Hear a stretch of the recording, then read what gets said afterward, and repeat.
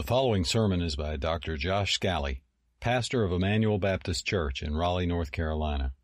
Please visit us at 2100 Noble Road in Raleigh or on the web at ebcraleigh.com. And now, here's Pastor Josh. Well, at this time of year, we rightly think of the manger. We think of the nativity scene. And last week we began John chapter 1, and we noted that John in his prologue does not include any of that. So no angels, no shepherds, no Joseph, no 2 years later with the wise men. Instead, his prologue, verses 1 through 18 of John chapter 1, is a table of contents that gets at the truth of Christmas. And I would hate if we thought, oh no, that's dry doctrine. It's actually the furthest thing from that. This is the precise language condensed for us that unlocks and changes lives when it's properly understood. It's like an engineer who's been working on a project and is missing an algorithm. And he needs this precise language to come together to unlock what all of it means and all of its implications are. And John uses that language here in John 1, verses 1 through 18. A prologue is like a table of contents. As I said last Sunday, this is the best table of contents ever written. And so verses 14 through 18 are what we'll focus on today. And that is the Word became flesh. That's the title of today's sermon, taken exactly from verse 14. So John 1, if you are using the Pew Bible, again, it's page 1053. We're looking at two things from the text, and I think they're on the screen for you. The Word became flesh, that's verse 14. The Word makes God known. That's verses 15 through 18. And to make it easier for you to follow along, I'll just tell you up front, verse 14 will go very slowly on because it has truth that isn't alluded to later in the book. It's sort of right here. You need it right here. And then verses 15 through 18 will go a little faster on, so don't feel wearied if we're still in verse 14 after a certain amount of time. A couple things about the text itself that I want you to think about up front. If you're newer today, maybe you haven't spent a lot of time in the Bible, you're unfamiliar with church, I'm so glad you're here. I want you to know that a bit of the wording in verse 14 sounds strange. Just sounds like something you've never heard before. The Word became flesh. What is that referring to? Also, I'll point out to you that even if you've been here, you've spent a lot of time in the Bible, John's language at one level appears very simple. But at another level, there's a lot more going on with it. So let me explain both of those. If a lot of the language today sounds strange, a word becoming flesh, are you saying the metaphysical became physical? Are you saying myth became fact? The ideal became real? That's exactly right. The wording sounds strange because it's spectacular. It's beyond the hopes of the everyday, which is why it sounds so otherworldly. Also, though, if you've read John many times, the language, though at one level appears very straightforward, at another level there are depths and allusions and callbacks that readers of the Bible will really appreciate. This is always the blessing between knowing something at a simple level and knowing something at a more advanced level. For example, I know nothing about baking, but I find something therapeutic over Christmas in watching the Great British Baking Show. If I was asked to be a judge, I don't know that I could say more than, this is yummy. I don't have anything else. But when they bring out what temperature you should bake at, what spices that I can't pronounce you should mix, they're bringing out advanced information. You can still enjoy the food, but you can know more depths to it if you have that other experience. John 1 is like that. Anybody can read it. It's straightforward. And yet there's more allusions to it and callbacks that help you really appreciate it. It's a little bit like if you're watching a series of movies and you begin at episode 7, for example. You could watch it as a standalone film and you could follow it. But if you've seen the preceding episodes, well, then you understand why those two characters are looking at each other the way they are and what the allusions are that have preceded this. John 1 is like that, and so I'll touch on that when we look at those things. So when you read John's simple language, understand this. It is much harder to communicate in simple language than it is to use complex language. And John is a masterclass at using simple language with a depth of meaning. So John 1, verse 14. And the Word became flesh and dwelt among us. And we have seen his glory, glory as of the only Son from the Father, full of grace and truth. If you're here last week, hopefully you can answer right away what the Word is. But if you weren't, I'll just quickly let you know that in verse 1, the Word was in the beginning. The Word was with God. The Word was God. All things were created through the Word. So here's this pre-existent creator. He's God, and yet he's distinct within the Godhead. He is the light and he's the life. And here now we read in verse 14, he's become flesh. Him becoming flesh indicates two things that the author wants us to understand. First, that the Word became a real human. If you've been reading the preceding verses, you know the Word has always been God, but the Word has not always been human. At verse 14, now the Word, for the first time, and from this moment forward, also becomes truly human. This is what Christmas is about. The word incarnate means to inflesh. That's what's being referred to here. The Word, the eternal one, is now also the human one, God and man, truly both united. But also he's a unique human, because as the verses will go on to say, he's a glorious human, which means he's a human without sin. Now, the other Gospels will make this clear in the narrative of the virgin conception and birth. But in this Gospel, it's at least hinted at in verse 14. We've seen his glory as of the Son from the Father. So here's a real human. The Word has become flesh, but a human without sin. So why did he take on flesh? What is the accomplishment of God, the eternal Word, the Creator, the pre-existent one, entering into creation and becoming human? And verse 14 will tell us, so we don't have to guess. It'll show us two things. The Word became flesh to accomplish these two things in verse 14, so that he could dwell among us and so that he could reveal God's glory. The Word became flesh towards these two effects, so that he could dwell among us and so that we could behold God's glory. And this is where I'm going to slow down a lot, because I think verse 14 has so much that won't come up later in the book. Just the two words, among us, are striking. This is God, the eternal one, the Creator, who is now living in humanity as human beings live among us. This week I read about a journalist, Catherine Boo is her name. She's a Pulitzer Prize-winning journalist. And she had written many articles that became internationally known, but then she wanted to write a book on how poor people live. And so she moved to a very difficult area of Mumbai, India, and she lived there for 3 years. While she was living there among the poor, she wanted to live their life.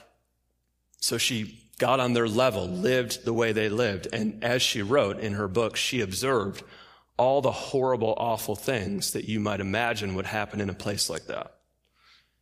She saw horrible sickness, tuberculosis. She personally fell in a sewage lake during her time there.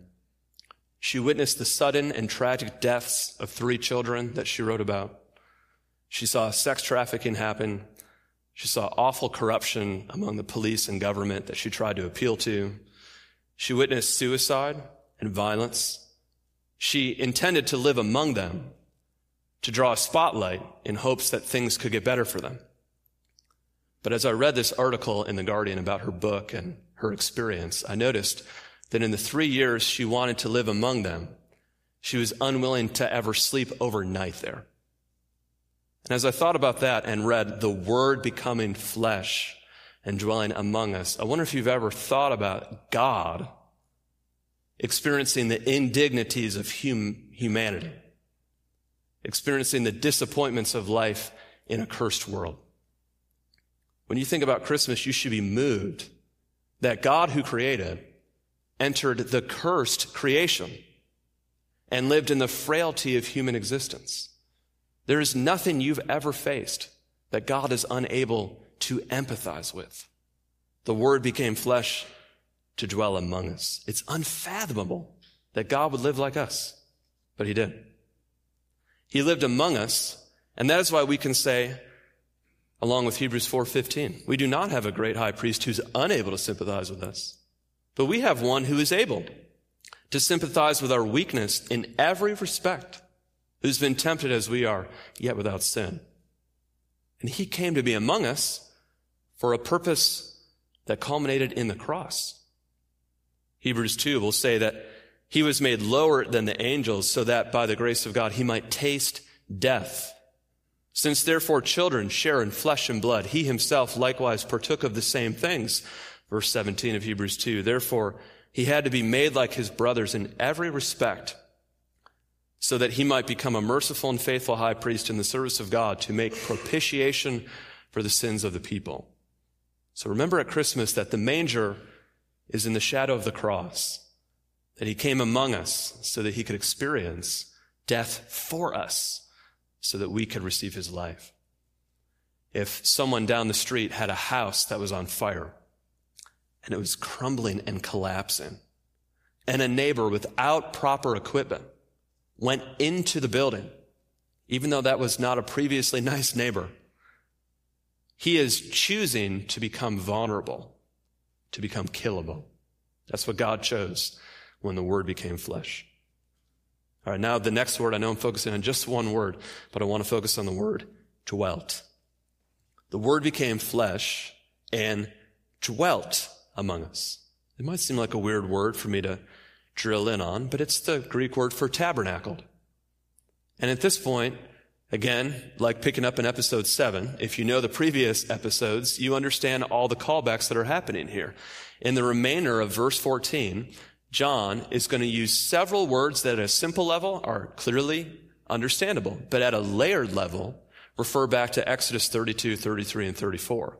And this is the first word like that he's going to use, the word dwelt. It's the word tabernacled. The better you know the Bible, the more you understand how important it is that he uses this word. In the beginning, when God created the heavens and the earth, he tabernacled with Adam and Eve. They walked together in the sanctuary of the Garden of Eden. That tabernacle, that sanctuary, that blessed place where God and man could meet was broken when Adam and Eve sinned and rebelled and pushed God away and lived east of Eden. Now God is so good that it was God's desire to tabernacle with us again. This is Exodus 25, verse 8. This is incredible. Here, second book of the Bible, Exodus 25, verse 8. God said this, "Then have them make a tabernacle for me, and I will dwell among them." See how familiar that phrase is to the verse we're in now? It was God's desire to dwell among his people. But if you know anything about the tabernacle that Moses built, you know that it was full of layers that had distance between us and God. Cherubim, altars, curtains, to demonstrate God's holiness has remained perfect, but man's sinfulness has persisted and we are still wicked. And therefore our sin is the reason we cannot dwell with God as we ought. There must then be a way to deal with our sin. And in the tabernacle, of course, there are sacrifices of a lamb. But here in John 1, we read about the Lamb of God who takes away the sin of the world. In other words, Jesus, friends, is the true tabernacle where God and man can meet.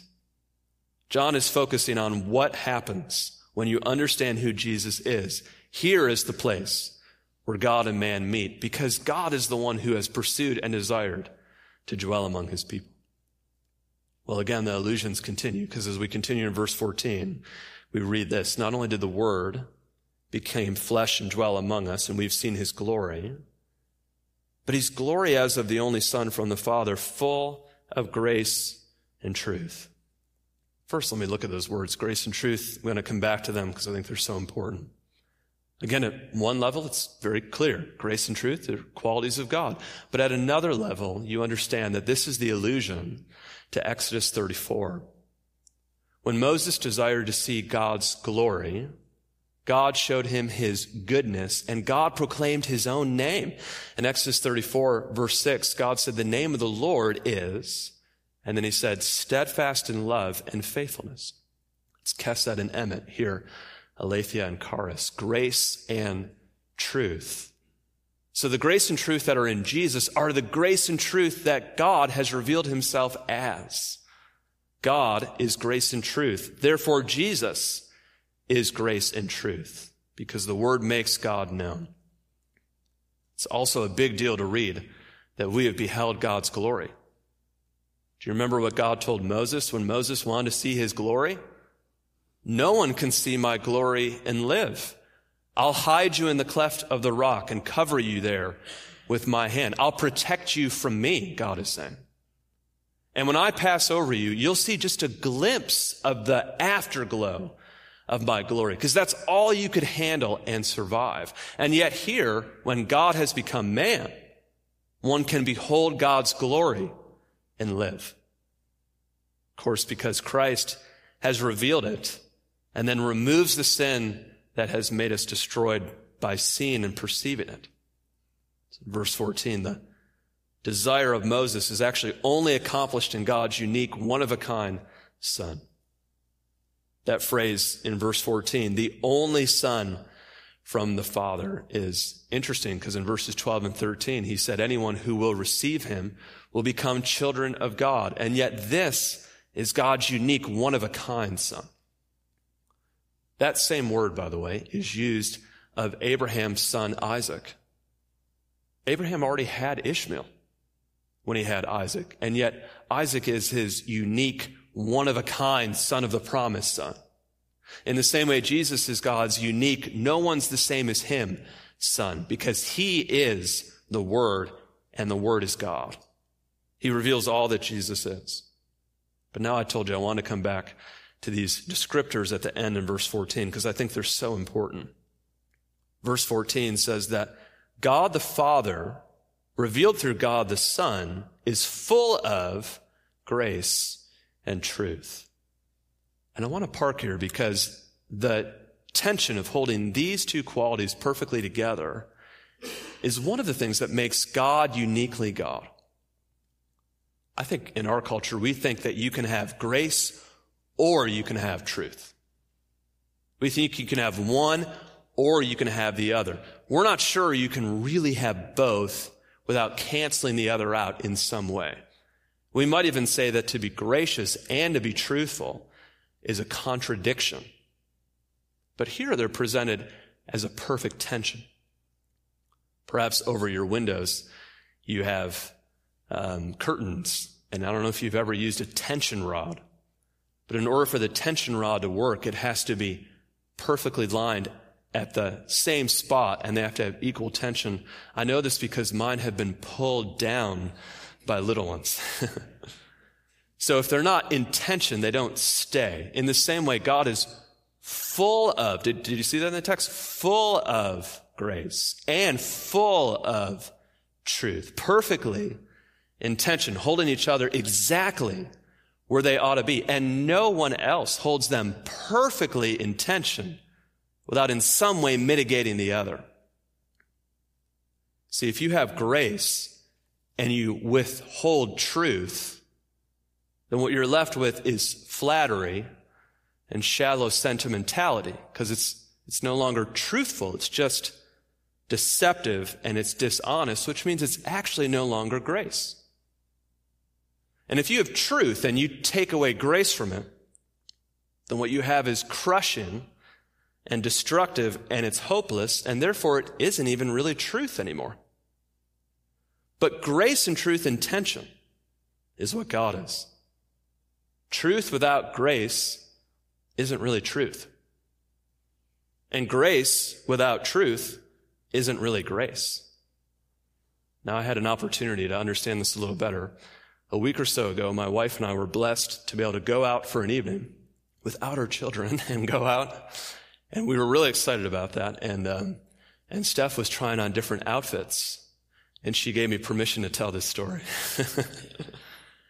As she was trying on different outfits, I think the first one she had on, she said, "Hey, should I wear this outfit tonight?"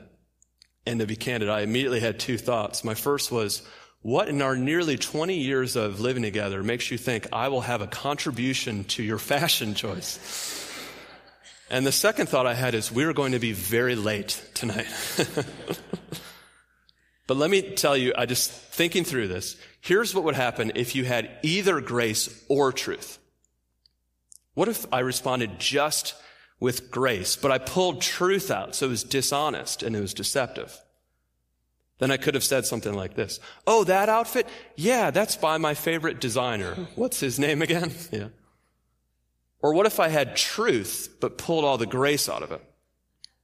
Then you'd be stuck with me saying something like, well, it just doesn't matter, which isn't exactly gracious or exactly truthful, because of course it does. Now, if by God's grace I had combined grace and truth perfectly, maybe it would have sounded something like this. Well, honestly, I have no eye or ability in the fashion realm, but I love you, and I'll offer any comments that could be helpful. Grace and truth together make God uniquely God. And I want you to see that here in the prologue, because throughout the Gospel of John, we'll see Jesus combining grace and truth in perfect tension in his message, in his ministry, and ultimately in his mission. In other words, whenever Jesus speaks truth, it is graceful truth. Whenever Jesus gives grace, it is truthful grace. Think of John 3. Just use a famous example. Whoever does not have the Son is condemned already, because he has not believed on the name of the only Son. That's John 3, verse 18. That is truth. But it is graceful truth, because the earlier part of the verse says, whoever has the Son has life.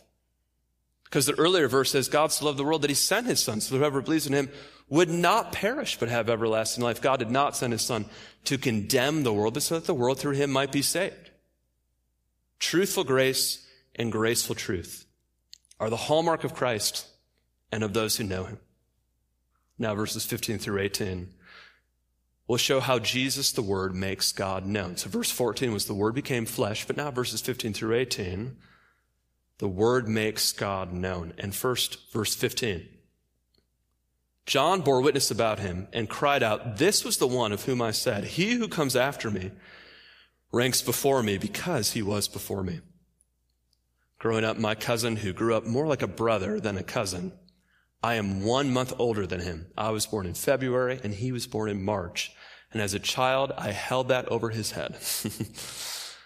Now, John is at least 6 months older than Jesus, John the Baptist, in earthly human terms. And yet John the Baptist will consistently testify that Jesus is before me. And that's a much bigger deal in an ancient Near Eastern culture where age and birth order are equated with honor and value. And yet John is quick to say, no, Jesus is before me. He's pre-existence and he's above me. He's preeminent. John is saying Jesus is God. Now verse 16. For from his fullness we have all received grace upon grace. Most of the time, what the Bible says in its original language is very easy to convey in English, and there's no reason for the interpreter to pause on it. This is one of those exceptions where the interpreter should pause on it because it doesn't convey super easily. Grace upon grace is kind of hard to take from Greek and put it in English. It's so hard that the early translation of the NIV translated it this way: one blessing after another. If that's correct, then what the phrase means is, when you know Jesus, it's inexhaustible grace. That is certainly true, by the way. But probably not what verse 16 is saying. And that's why the new NIV has actually corrected themselves. And now the NIV writes this: grace in place of grace already given. Do you see the difference? The first translation is trying to say it's inexhaustible grace. The second translation is saying, no, we've already been given grace, but now this is greater grace that replaces it. With that in mind, read verse 17, and I think now you'll understand it. For the law was given through Moses, which was grace. But grace and truth, greater grace, replacing it, came through Jesus Christ. Do you see? Does it make sense now? Here's why I'm parking on this. You could say, Josh, why take a moment on this? Because if we think that the law is a bad thing, then we'll think that God is at least in part a bad person. But it's very important to understand that the law is a gift. that everything God is and everything God does is always good. God's guidance is good. God's counsel is good. God's instruction, his statutes are all perfect and right. The law is grace. It's just that Christ is greater grace that replaces the grace already given. The law given through Moses is like a car that depreciates the moment it comes off the car lot. It's fading in its glory and in its purpose. But Christ is an investment that only increases in its value. His glory cannot fade. It is forever. He is the lamp and the light and the sun. It's vital that you understand that God's guidance is not a bad thing. God's guidance is a good thing. All of his guidance is wise and good and true. The reason the law, though, is something that needed to fade is because the law demanded what it did not give power to accomplish. The law required what it could not help you fulfill. All the law could accomplish then, in effect, was revealing to us just how short we fall of the glory of God. But what Christ does is the exact opposite. He not only shows us what we ought to be, he gives us what he is. He fulfills the demands that he also offers. This makes him greater grace, because he is grace not just to tell us what we should be, but grace to actually give it to us. Now, verse 17, I want you to notice one other thing here that's so interesting. The law was given through Moses, so the law is a mediated set of instructions. But grace and truth, where do we see that phrase before? Verse 14. And it was describing the Father. Grace and truth came through Jesus Christ. Did you catch that? The law has been replaced with a person. For many, many centuries, if you wanted to know God's character, you had to read law, commands, regulation. Now, if you want to know God's heart, his character, his essence, you look at a person, you look at Jesus. Look at verse 18. No one has ever seen God. The only God who is at the Father's side has made him known. To know God means to know him through his perfect revelation, his perfect word, his son Jesus. If you want to know what God is like, you must know this person. You must know Jesus, where grace and truth are perfectly held in tension. In his message, in his ministry, but culminatingly in his mission at the cross. Because at the cross, God is so truthful, he's so righteous, he's so faithful, that he takes sin and wickedness seriously. But at the cross, God is so gracious, he's so merciful, he's so compassionate, he's so good, that he is willing to accept his son's substitute in place of any who put their trust in him. At the cross, grace and truth are perfectly held in tension, and we receive it. We receive, as verse 16 says, grace instead of grace when we receive Jesus. So that's the first admonition I have for you. I just want you to notice that if you have your Bible open, you'll see in verse 12, but to all who did receive him, believed on his name, he gave the right to become children of God. And now verse 16, do you see the same word? We have all received. Thus, one receives all of these blessings by receiving Jesus.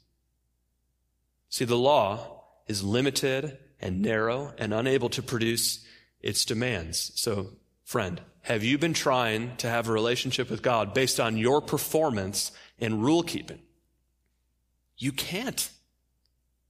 You can only have one by receiving Christ, who is the grace and truth embodied, who has fulfilled and replaced the greater grace, because only Christ gives grace to fulfill the law's demands. Only Christ gives grace to forgive the lawbreaker. Only Christ gives grace to empower our inability. Only Christ gives grace to overcome sin and death with life and love. And the Bible shocks us when it says we don't earn it, we don't contribute to it, we receive it with open and empty hands and hearts. So receive him. So I'm going to press on that and give 3 concluding applications. Here's the first. Christianity is not a set of ethical principles. Christianity is a person. Have you met him? Do you know him? Have you received him? I'm not asking you what you do or how you live. Those are not unimportant, but those are not the bullseye, and they're not what the text says. Throughout the Gospels, many people will come up to Jesus and say things like this: "Good teacher, what must I do to inherit eternal life?" And Jesus will try to help them see you cannot do something to inherit eternal life. You receive me to receive eternal life. These things were written so that you would believe in the name of the Son of God, and that by believing in him, you would have life in his name. Christianity is not something you do. It is someone you receive. Receive Jesus. Love him. Let him guide you then in the way to live. But make no mistake, our trust is always in him and his life. All right, number 2. Permit yourself to feel wonder and joy because the Word became flesh. In 2016, the New York Times wrote a front page article noting that the United States suicide rate had hit an all-time high. It had increased over 24% over the last 15 years before that. They brought in several experts to try to understand why the suicide rate was climbing. And these experts found that they couldn't come to consensus on factors because in the socioeconomic status and the sociodemographic status, there was no clear reason related to joblessness or hate crimes or anything that had a connective tissue. So finally, Robert Putnam, a professor of public policy at Harvard, decided that maybe the best way they could describe how people were feeling was to use the word hopelessness. A few days before that, the New York Times also had a book review where they were asking people why it seems like in contemporary fiction, the way we use the arts and entertainment, why those things have a similar feel. And one of the authors, Ayanna Mathis, said this: "Today's authors making movies and art and literature and novels are flummoxed by joy. They seem to have decided that despair, alienation, and bleakness are the most meaningful and interesting descriptors of the human condition. In our ennui and end-of-days malaise, we are suspicious of the fullness of life." I thought it was so interesting that here these authors are saying, well, we're flummoxed by joy, we have no category for it, and we don't really believe in the fullness of life. And yet in this very gospel, Jesus will say, I came so that they might have life and have it more abundantly. Here at Christmas, when you feel those tinglings of wonder, that desire to see things really be true, I want you to remember that the Word really did become flesh. God punched a hole between the concrete wall that separates the real from the ideal. See, we've had centuries of legends and stories that express the human longing for myth to become fact. But John 1 verse 14 says, it really happened. The Word became flesh.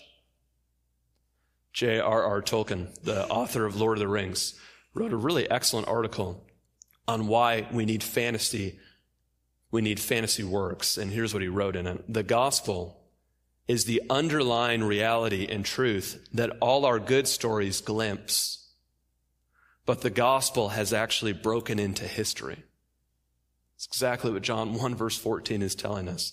So friend, that joy that you feel at the end of a great novel, that wonder you have at the end of a beautiful play, that longing you have at the end of a movie, it fades when the back cover closes or when the curtain drops or when the end credits roll and you walk out and you think, wouldn't it be great if that was real? John 1 is saying, actually, it is. It's just even better than you've ever known. So now the final application. And this is mainly at Christians, and it's at me. And I have been pressed on it this week as I was thinking about this. These authors that God has breathed out his word through, when they write about seeing Jesus, they are thrilled with it. We have seen his glory. Glory as of the only Son from the Father. It is the center of their life. It is the heartbeat of their greatest affections. It is such a big deal that Peter will write this in 1 Peter 1. To those of us who didn't see Jesus personally, he'll say in verse 8, though you have not seen him, you love him. Though you do not now see him, you believe in him and rejoice with joy that is inexpressible and filled with glory, the completion of your salvation. So here's what's been pressing me. Have you ever been so happy that it actually hurt a little? Maybe you have a moment with your spouse, a moment with your children, a moment they're doing something that makes you so proud, so happy, so thankful. It's almost like your heart could burst. I was reading a sermon by Charles Spurgeon where he said that God's wonder had made his heart so joyful that he was feeling so physically overwhelmed by it, he almost wanted God to pull back. In John 15, verse 11, Jesus will say, these things have I spoken to you so that your joy may be full. So I just wonder if you know what it's like to feel that way about Jesus. Or maybe if you used to. You used to know what it was like to think on the cross and just be broken but thankful. You used to know what it was like to spend time with Christ in his word or to spend time in prayer. And it was like you just never wanted to leave. You wanted to stay right there forever. You have seen God's glory, full of grace and truth in the only begotten Son. Maybe you haven't felt that way in a long time. So a couple pastoral encouragements to you if you haven't felt that joy in a while. The first thing, just admit that you haven't felt that joy in a while. And bring that to the Lord and say, Lord, I know the Word became flesh and you want to dwell among us, so I know it's not your fault that I've lost that. God, have I become so distracted that I no longer behold Jesus' glory? God, have I become so resentful and self-pitying that this certain thing didn't go the way I wanted, that I no longer have a heart that longs for you? Am I living in disobedience or just cynical despair, and so I no longer have the joy of the Lord? I want to encourage you at Christmas, not just to admit it, but by God's grace to remove those obstacles that we put between our heart and his. These writers say that we beheld his glory, and that filled their hearts with joy. And may it fill ours too. Let's pray together this morning. God, as a Christian myself, I'm an imperfect disciple, so I come with my brothers and sisters. We are all imperfect disciples. Perhaps our joy in the Lord has waxed and waned, and maybe today the Holy Spirit was reminding us of what it was once like to feel such a gladness that you couldn't even keep it in. And I know it's hard to admit our own failure and our own sin, but give us the grace to do that, the grace to say, it's hard for me to admit it, Lord, I've become cold-hearted, but even if that's hard at first, it's endlessly worse to deny it. And so give us the honesty to bring to you what has kept us from joy in the Lord. Lord, perhaps someone this morning has not actually come to receive Jesus. Perhaps they thought Christianity was a set of things you do or instructions you follow. And they've watched movies, they've read books that they thought, man, that'd be great if that was real. But they didn't know that the ideal has become real. And this morning I pray that they would simply do what John says to do, receive Jesus and receive grace upon grace. Lord, thank you, Lord, that Jesus Christ gives us his life. He died our death. He rose victoriously. He has everything that we will ever need. We simply receive him and rest in him. Assure us through what Christ has done as we receive him again. In his name I pray. Amen. You've been listening to Josh Scally, pastor of Emmanuel Baptist Church in Raleigh, North Carolina. For more information and free access to other messages, go to ebcraleigh.com. That's EBCRALEIGH.com.